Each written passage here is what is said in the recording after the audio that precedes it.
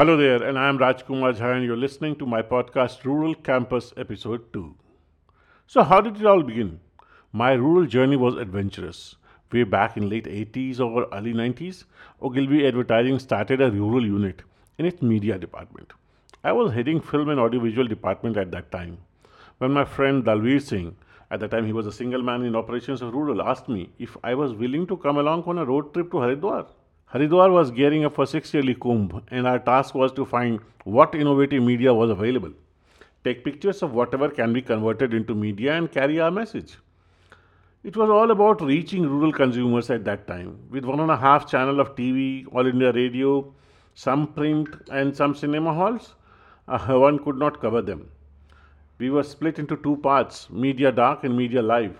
It is easy to visualize if I told you that when Mahabharat TV serial was telecast on Sunday mornings, roads in cities were empty. But at the same time, there was a huge population in rural India that was not aware of any such happening.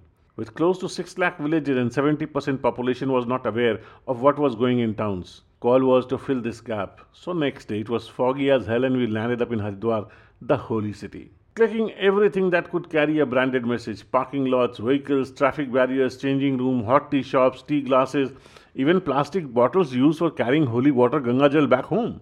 The second job was to find if we think this media can be used, who's the supplier? Like who can give us empty plastic bottles, how will we brand it, and how will we distribute it? Kinds of permissions that will be required. You cannot just stand anywhere and create a stampede. Are there local taxes that needs to be paid? How will the whole game work? Local auto rickshaws that ply from one point to nearest bathing point was a very good option. But there was union issues, rate issues, RTO issues. Major uphill task was to get into government. To get a map, how people will move towards bathing ghats. Will bridges be allowed for branding? Will they be visible? Are there any ways and means of engaging with crowd? No way, we were told. People came here to worship, have holy dip, eat, rest and leave. People are on constant move. Even police won't allow you to stop them to have demo or a chat. So what next? Soon we discovered there's a Mela ground. It's an enclosure where large merry-go-rounds were put, food stalls, local markets of souvenirs and was set. This is where we can set up a stall. But it was an expensive call. Making a temporary stall with plyboards and bamboos, painting them, getting people or promoters to engage with them, it all required time and money.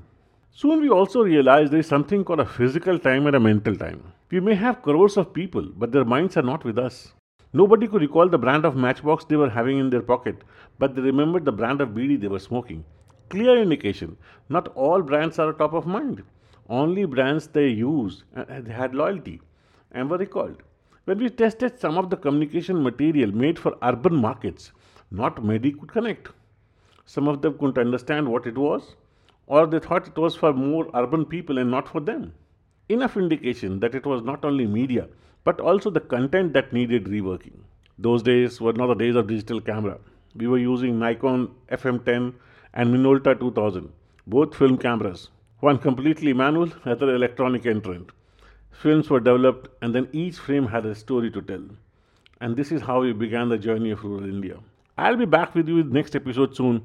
You are listening to me, Rajkumar Jha, and should you have a question or suggestion, you can write to me on myruralcampus@gmail.com or come on Twitter handle @ruralcampus. See you soon.